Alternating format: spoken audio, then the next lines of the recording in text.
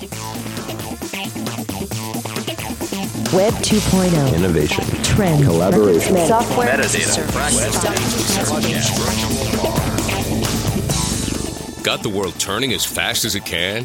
Hear how technology can help, legally speaking, with two of the top legal technology experts, authors, and lawyers, Dennis Kennedy and Tom Mile. Welcome to the Kennedy Mile Report here on the Legal Talk Network.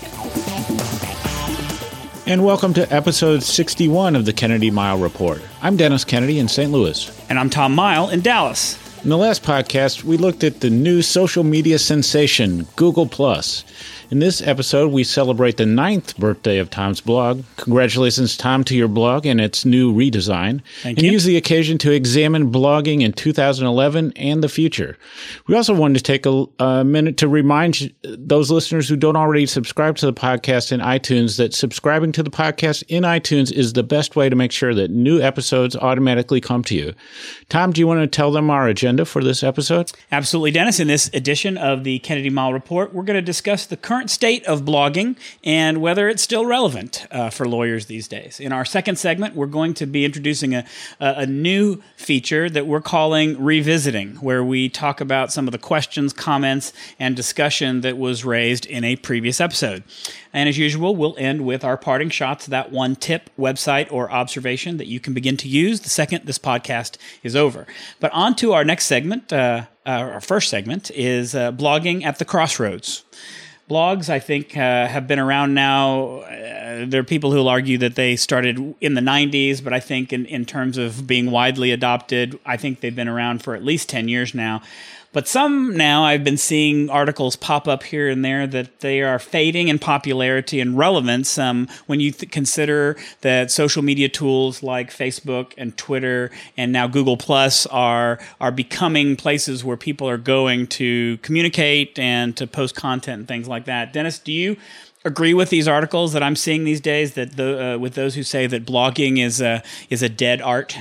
Well, I don't know whether I would go that far yet. I mean, it's definitely, I think we are at a crossroads and things are evolving. And it's partly thinking about Google Plus and how that fits into the whole range of ways we might share information. But also I've talked to a number of groups and especially law students lately, and I've had a couple people ask me whether they should start a blog. And I found that the first thing I wanted to say was that I sort of feel that everybody who really wanted to do a blog had already done it. And in a way, the whole idea of starting a blog right now didn't almost make sense to me because I've been doing it for so long. Then my second reaction was, if I were starting today, I don't know whether I would do a blog. I might use Facebook, for example, as the vehicle that I put out information. And that all. But I really like my blog and want to go back to it. And as you said, when Google Plus came out, there were people who pointed, the URL for their blog into Google Plus and said, this is going to be my outlet, or they used something like Tumblr or some other way to amalgamate all the things they were doing, outside the blog into one feed or something like that. But I also find I do a lot of thinking about my blog. In fact, more thinking about it than writing, it almost seems these days.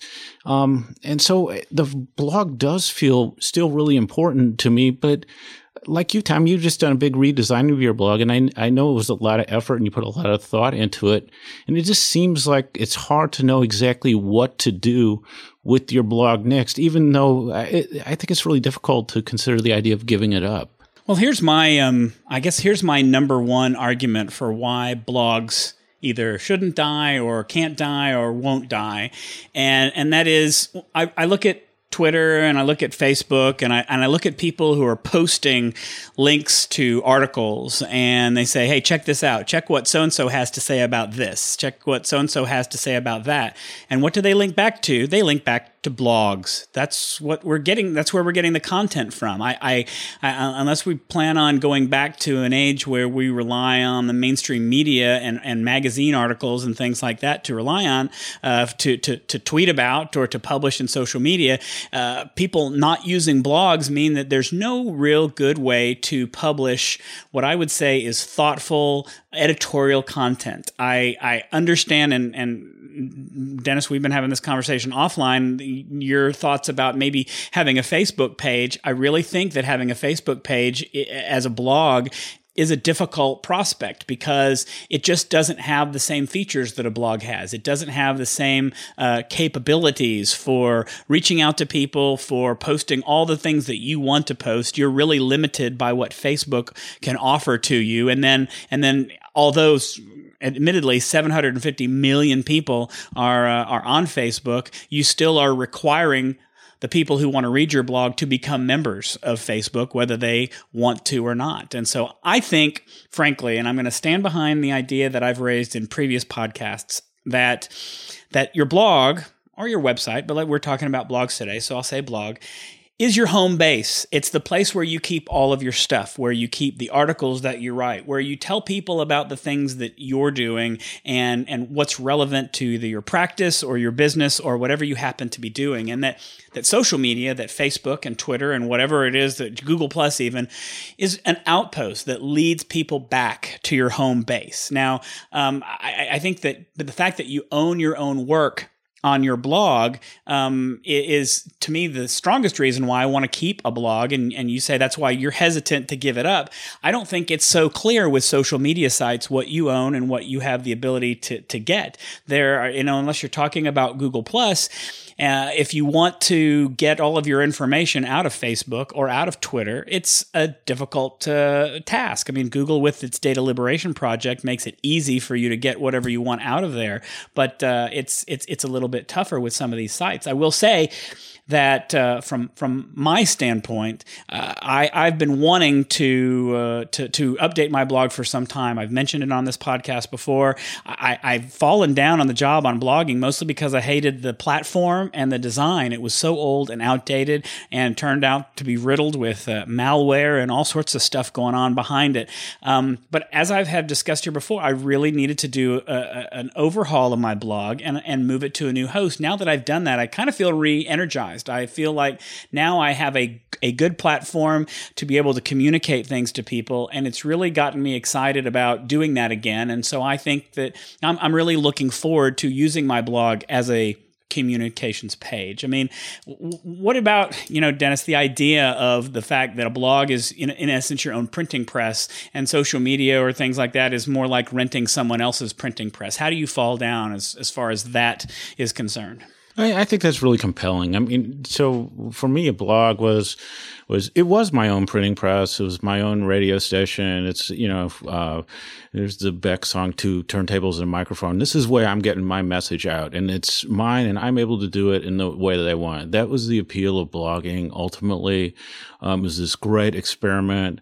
I feel my blog, especially in the early years, was so experimental. Everything was an experiment. It was all fun. Now I think about it a lot more. Do I post something on my blog? Do I put something on Twitter?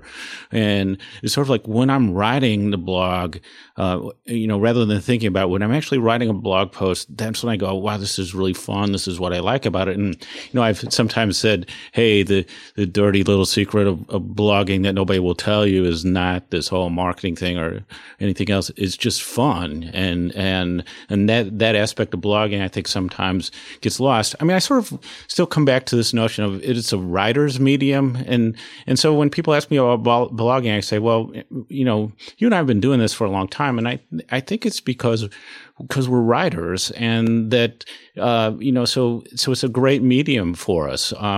But I really love doing this podcast now. And so I think time for both of us, I think some of our best work and some of our most interesting, comments and our insights have been in the podcast lately. And that's been pulled out of what we might otherwise use in the blog. And so there is this new mix of things where you start to have to think about where am I going to put different things. And then, as you said, Tom, if I look at Facebook, I look at Google Plus, I mean, I'll point to Google way Wave again, because I think what I did in Google Wave, to me, I think is just gone. I don't know where I ever find that again. And so I worry about that. And I say, what attracted me about blogging was it was my own printing press, and I own it, and it's on my website, and I do what I want with it, and I can say what I want. And I don't have to worry about, some service going out of business, something changing drastically, not being able to get my content out. And so I think that the bloggers who've thought about it, and people I'm reading about it, is in blogging in the context of social media. When you say I'm going back to blogging, it is that notion of saying, hey, this is really mine, and that's where I can put my stuff, and that's where I have the most control. And I think, I don't know about you, Tom, and I suspect this is true, but for me, after 8.5 years, the blog is really part of my identity. And so, owning that, part of my identity is really important to me. No, I agree. I think that's and I think that really goes back to the whole concept of the home base. And I think that having that identity, it is the same. It is the same with me. I think that, and I agree. I agree completely with you about owning your own printing press. And I think that has to do significantly with the amount of control that you have. That the fact is you own it all lives with you. But I think it's also more than that, because the tools that social media provides are good tools, but they aren't perfect tools. For example, in the redesign of my blog, I had complete control over what I wanted to feature. If I wanted to do something random, which I did on my blog, I decided I want to let people know the books I'm reading. I use Goodreads as a social news book service, and so I wanted to post a widget there to let people know, here are the last 10 books that I read and what I thought of the books. And that's not something that you can easily do on any of these other pages where people can see that information. And I think that it's a control issue that I'm very hesitant to give up. I think that I agree with you that for a lot of people, something like a podcast, and a podcast may be an equivalent of a blog for someone, because if you're, providing good information on a regular basis, whether it happens via the printed media or by something that people can download and listen to whenever they have times, I think that whatever works best for you, if you're a lawyer thinking about this, then I think you need to consider that. I tend to think that we don't record this podcast often enough because there's so much information I want to share and talk to with people that I can't just be limited to the podcast. But lawyers are busy, and it might be that podcasts are next for lawyers. So I guess I'll come back to you, Dennis, and ask, do you think that that's where we're headed? Are we headed for podcasts for lawyers, or maybe what's next for blogging as far as the legal profession is concerned? Well, I think the big untapped area, especially for next generation, and I don't know, I could see, Tom, you or me experimenting with this, is video, but it's not really a medium I feel comfortable with. But, when you have second graders doing sort of professional quality videos as part of their school projects, you realize there's a new generation that sees video in a completely different way. But I think that really points to, back in 2003, 2002, 2001, in the blogging, when blogging really took off in a lot of ways, that it was the medium that you wanted to be in, and it was a writer's medium. Now you just have there are a lot more choices, a lot more audiences, and I think the advice, Tom, you and I always gave to people about blogging was you need to decide whether this is the right medium for you. Understand blogging. Is it something you can do? Is it something you can do on a regular basis? And I think as we try to advocate for blogging and what we liked about it, I think probably looking back, I think I underplayed the difficulty that you would have of writing stuff on a regular basis, how lawyers had difficulty with sort of writing and publishing a lot of times what are first drafts in public, that's very scary for people, and that you really in a lot of ways need to be a writer to be successful in blogging and kind of capture that voice. I mean, I love Dave Weiner's definition of blogging, the unedited voice of a person with the emphasis on voice. And so I think the best bloggers really capture that voice that they have. And so I think but I see people now who use Facebook that really in ways that are really interesting and capture their personality. Our friend Gwen just has an amazing voice in Twitter in a way that I would have never expected somebody to develop a voice in 140 character, segments. So, and I see things happening in Google Plus. So I think it's more, a blog could be the main thing for some people, but I think you're trying to say, what is it that I want to do? What is my voice and what works for me? And it could be that blogs are it for some people, but it could be another medium, and which could be audio, video, or social media, might work for other people. I completely agree with that. Although I guess the caveat that I have there is that as we get to what I would say more advanced media for getting your voice out there, I think it gets to be maybe more complex to do it. I think that there are a lot of companies who try to make it easy for you to do videos, but I will tell you, I've seen lots of videos of lawyers putting their either ads or other types of things up on YouTube, and it's pretty atrocious. And I think that there are a lot of people there for whom video is not the correct medium, but that's something that you probably can't tell those folks. I like you, probably will not venture into video. I'm great with having video chats with people, but I don't know that putting any other videos out there is something I want to do. I prefer the written medium and like being able to communicate and express myself that way.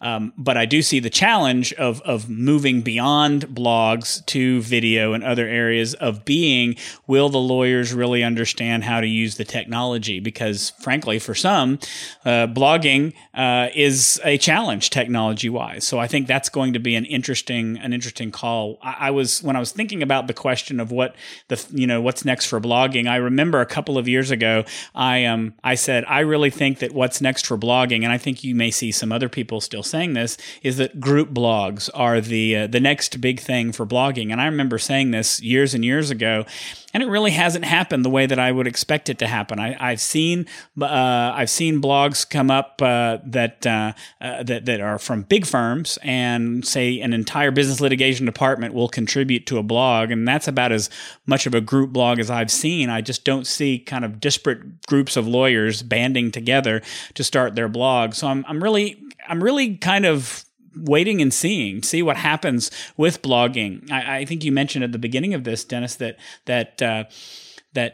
you thought that people's time to blog had passed. And I think that what we may take for granted is the incredibly long adoption rate and learning curve that lawyers have when it comes to technology, that there's that, initial early adopter phase, and then you get the wave of people, and we may have passed the wave, but we haven't. I think we're now in the area of mainstream adoption. I look at the number of new blogs that come out every week, just from talking to our friend Kevin O'Keefe at LexBlog, the number of new blogs that he debuts every week shows that I don't think it's slowing down anytime soon. But we'll see. Time will tell. I guess my last question, and I'll answer this after you, and we'll take it out of the segment. What's your advice now about what do you tell the people who say, should I start a blog?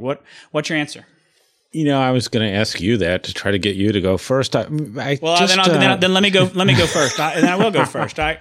My answer is yes. It's still going to be yes. I still say that if you don't have a firm website, and if you don't, then shame on you. This is 2011. You should have a firm website.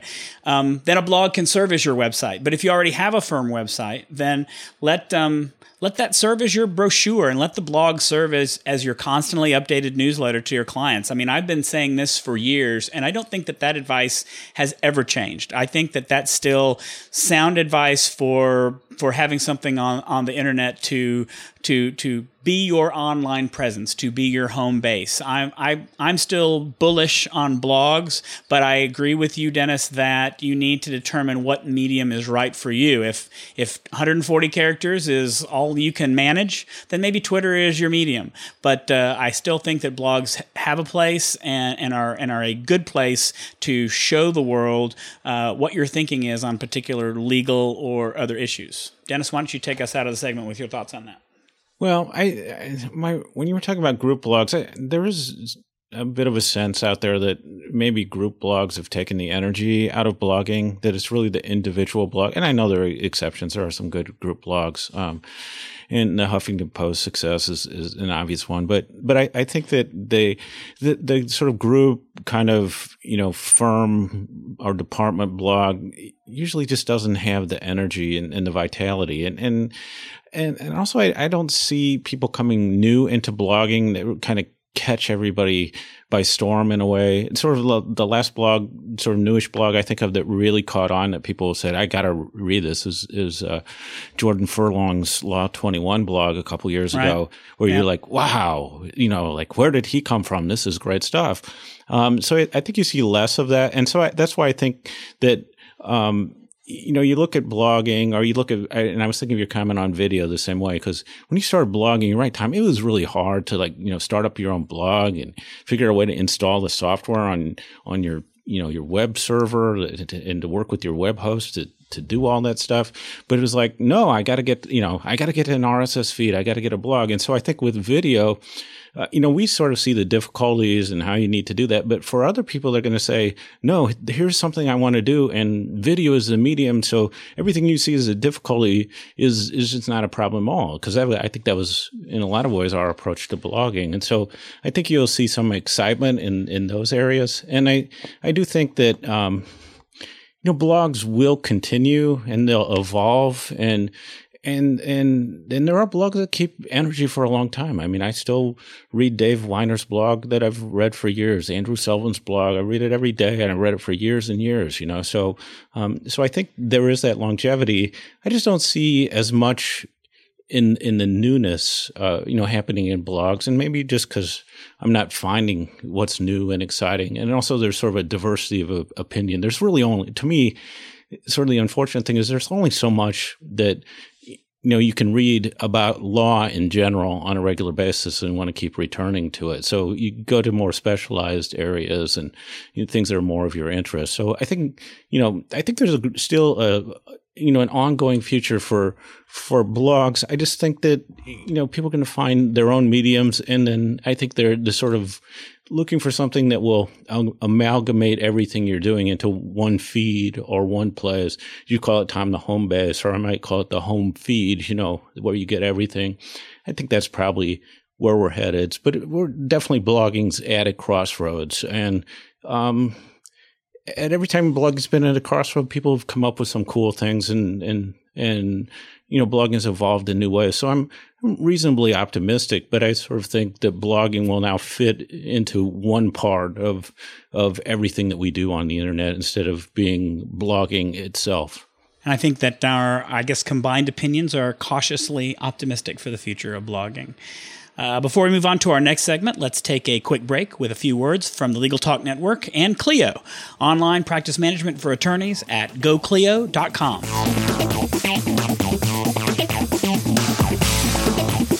Hi, my name is Kate Kenny from Legal Talk Network, and I'm joined by Jack Newton, president of Clio. Jack is going to talk to us about the benefits of cloud computing. Now, what do you think the single biggest benefit to cloud computing is? In talking to our customers recently about that very question, I was surprised with what came back with as a really resounding response, and that was that it's the convenience and the freedom that cloud computing affords them. The ability to get their work done from anywhere, whether it's at their office, at the courthouse, at home, or even if they're on vacation, they're able to get their work done where and when they need to get it done.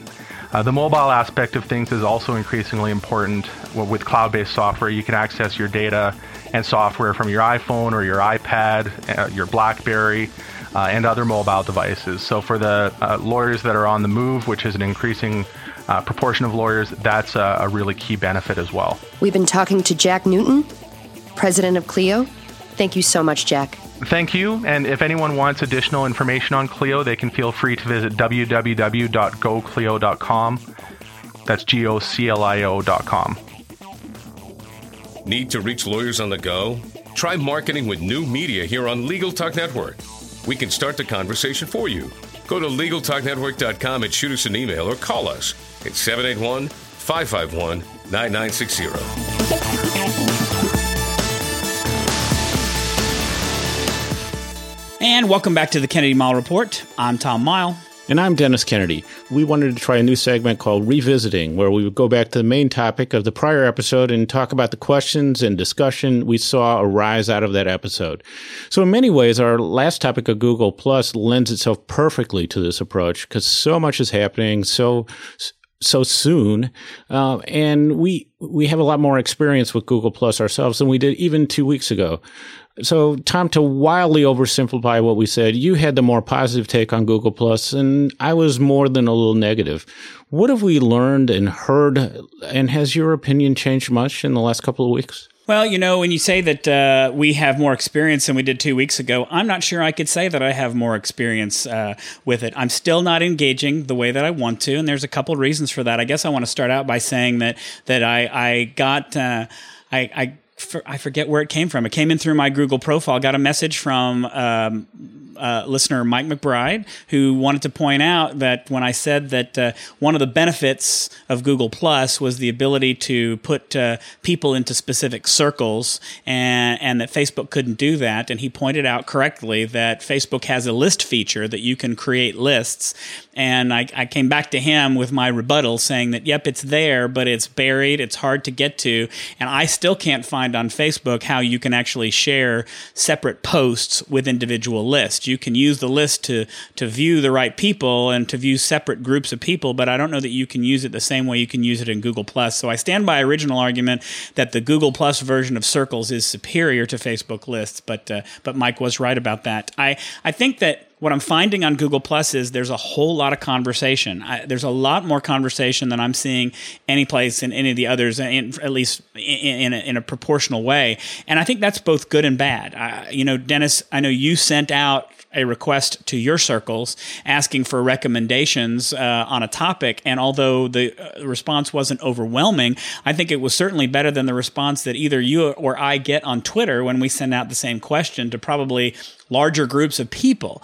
But then, I guess the downside of the conversation is that Google Plus hasn't figured out how to handle the actual conversations. I will see people who have posted something, and there will literally be hundreds of comments. And right now, it's kind of hard to scroll through it. It makes it difficult to do. If you have the Chrome browser, there's a plugin that can help you get rid of this, but you may be out of luck if you're not using Chrome. So I think it still has some growing pains. My biggest issue with Google Plus is that it's hard for me to share directly into Google Plus. The way that I like to share information is to have something built in. I use specific tools to share information, whether it's from my blog, which automatically sends something to Twitter when I post something.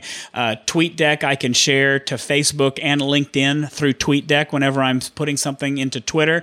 My RSS reader on my iPad allows me to share information to multiple different places. And right now, none of those have ways to connect directly to my Google Plus account. And I suspect that's just because it's new. It's coming. I hope it's coming, but it's not there yet. So I'm a little bit impatient. I guess I would say that I'm still undecided on Google Plus. I probably am not quite as gung-ho about it as I was 2 weeks ago, but I'm still willing to give it a chance and see where it goes. Dennis, how do you fall out on this?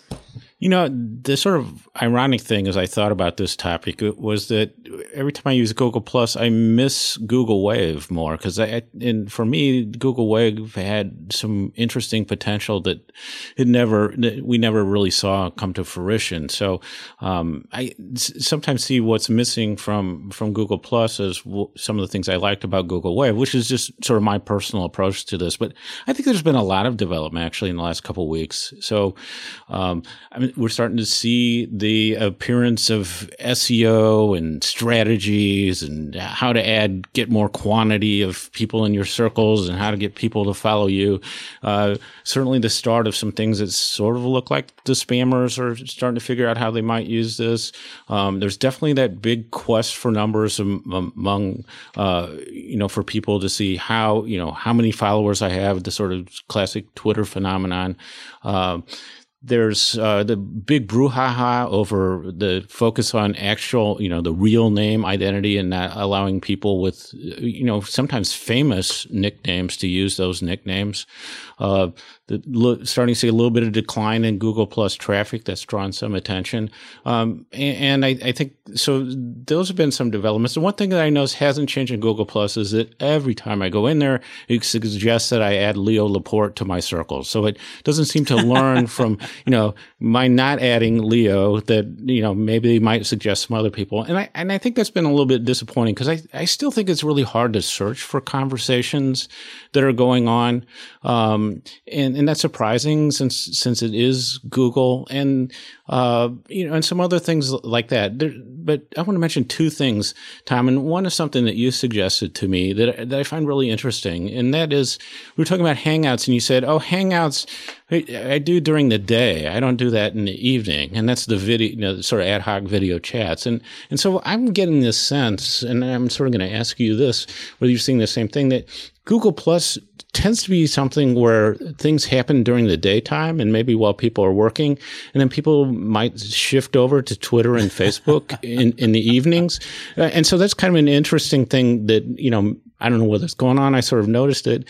And then the other thing that I think is really fascinating is that people who, as you said, maybe didn't use Facebook very well, or you just added a whole bunch of friends, or you added a bunch of connections on LinkedIn, like Google Plus for the idea of like, hey, this gives me the chance to do the do-over for social media, and maybe I can do it right and put people in the right circles. I originally had an approach, but I have people adding me so often that I sort of have a whole bunch of people in this sort of suspended state because I don't know what circle to put it in. And that becomes off-putting to me because I feel like it's another place I got to go to work when, maybe time would be better spent in Facebook or somewhere else organizing that. Tom, any reaction to those? Well, I guess you made me laugh when you suggested that Google Plus is your daytime social network and Facebook and Twitter may be your evening social network. I would tend to think it would be Facebook more than Twitter because the Twitter language, Twitter volume during the day is a lot higher than it is at night. But for me, I don't have the same issues with adding people to circles. I think it's still easy for me when I get a request, and I usually do this once a day. I'll see all the requests because I continue to have people adding me to circles. And when I look at that list, I ask a couple of questions. I go, first, do I know this person?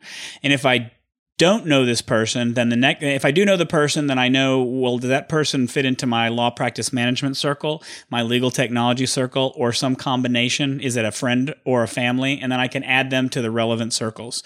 If I don't know who that person is, and I don't know them personally, then I will ask, are they a lawyer? And if in that case, they go into the lawyer circle, which gets different types of treatment from me. And then if they're not a lawyer, then they go into an even more general circle that gets even less treatment from me. So it's a pretty simple, for me, process, and it only takes about 2 or 3 minutes to add people to the circles. But that's because I'm basically decided I'm going to divide it again, like Facebook. I had it with people that I knew versus people I didn't know. If I didn't know you, you weren't on Facebook. Now with Google Plus, I can keep the people that I don't know and still share information with them, but I don't share everything with them. And that's, I think, to me, the biggest benefit of Google Plus. Well, and that relates to what my comment, maybe sort of hard to fathom comment about Google Wave is that, okay, so Tom, you and I are going to an ABA meeting next week. And so one of the things I like to know is sort of whether people are taking laptops, if you're not taking laptops, how are you doing? typical thing of what computer bag people like, maybe travel tips, that sorts of thing.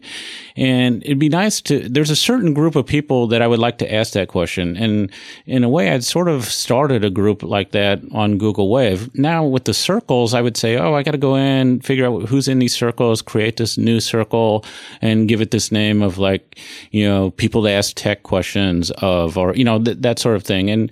And then I feel like I'm going to have a zillion circles. And it seems like once you get over sort of one line of circles, they're a little bit hard to deal with and to see them. Because my computer, at least, it seems like they drop below the screen a little bit. So that's what I struggle a little bit with. And it just brings back my whole experience with using folders and subfolders and all of that, eventually they don't become as useful to you. So maybe you start out and say, I'm always just going to have 4 folders and that's how it's going to work. Then it might work. But that's sort of where I'm struggling at this point with Google Plus, and then plus just finding the conversations that I think are going on. I just find that a little bit hard to figure out how I would go back to something that maybe occurred a couple days ago. Well, and I think that to close this out and get to our last session, because we're way behind, I think that what it sounds to me like is that it speaks to having a good thought out strategy for creating your circles ahead of time. Because if you're creating the circles ahead of time based on kind of the advice that you may have heard, I think that where the problem comes in is you've created a certain number of circles, and then all of a sudden, 6 months later, you think, this isn't working. I really need to have a separate set of circles for the people I want to ask my tech questions to, or the people I want to plan a trip with, or things like that. And so I think that trying to determine those circles as best you can ahead of time makes it for a less confusing experience down the road. Then again, I think that unless you're having thousands and thousands of people in your circles, I think that the flexibility that Google gives you to create a circle on the fly and add a couple people to it is a pretty nifty tool. And I think from my end anyway, it's just sort of a getting used to it thing. And once I get used to it, it should be pretty intuitive. Before we go to our parting shots, a word from Firm Manager from LexisNexis, a leading provider of information and business solutions. Try it out free at myfirmmanager.com/LTN.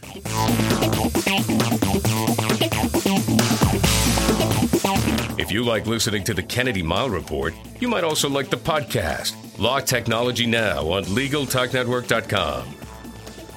Thanks for tuning into our program today. We want to let you know about something extraordinary happening in the legal industry. Right now, hundreds of independent attorneys just like yourself are working to bring a very special product to market. These attorneys are part of a development program at LexisNexis, and they are working under NDA on a brand new application that will change the way you run your practice. This solution, LexisNexis Firm Manager, is a web-based, highly secure application operating in SAS 70 Type 2 attested data centers. If you are interested in test driving LexisNexis Firm Manager at no charge, or to learn more, visit www.myfirmmanager.com/LTN.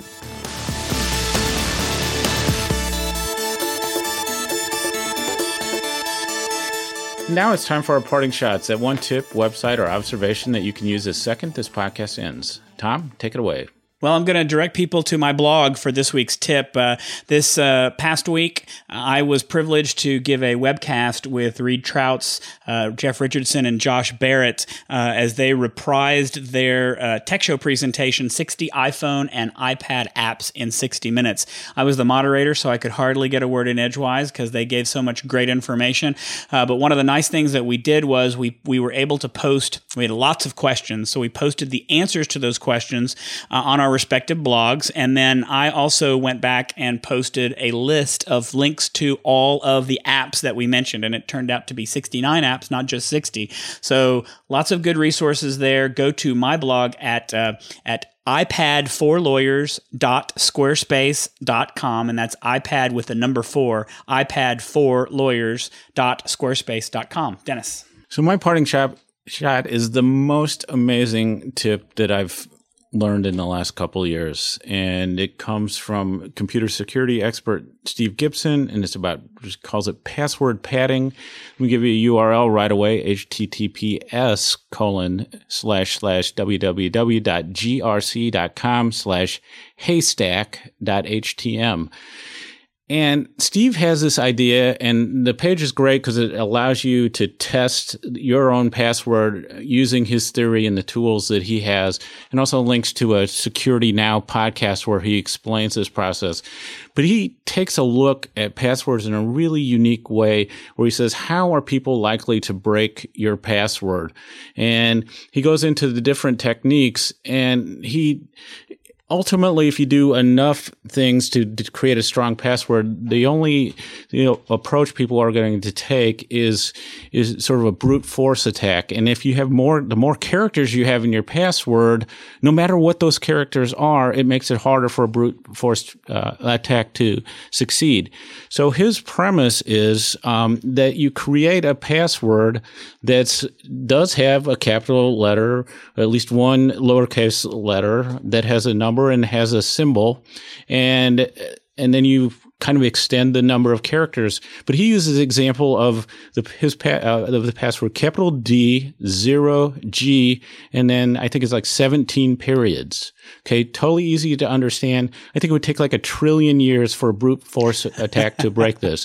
And so with that combination of just saying, I can put memorable things into my password and, a set of, say like, 8 capital A's or something like that into it, then I have this really strong password that's also easy to remember. And I think it's a tremendous approach to passwords. And I recommend to everyone to think about it and to see if there's anything wrong with this suggestion, because it's compelling to me.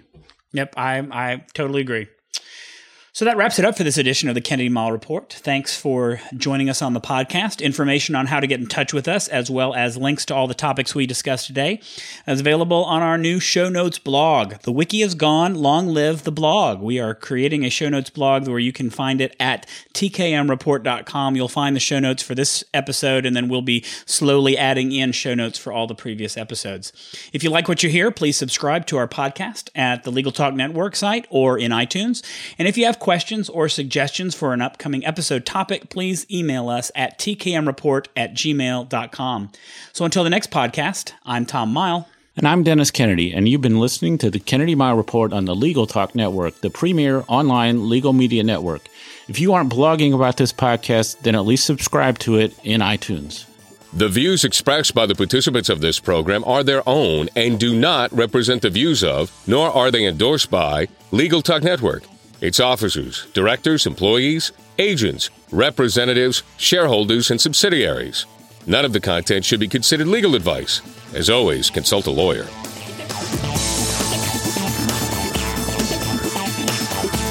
Thanks for listening to the Kennedy Mile Report. Check out Dennis and Tom's book, The Lawyer's Guide to Collaboration Tools and Technologies, Smart Ways to Work Together, from ABA Books or Amazon. And join us every other week for another edition of the Kennedy Mile Report, only on the Legal Talk Network.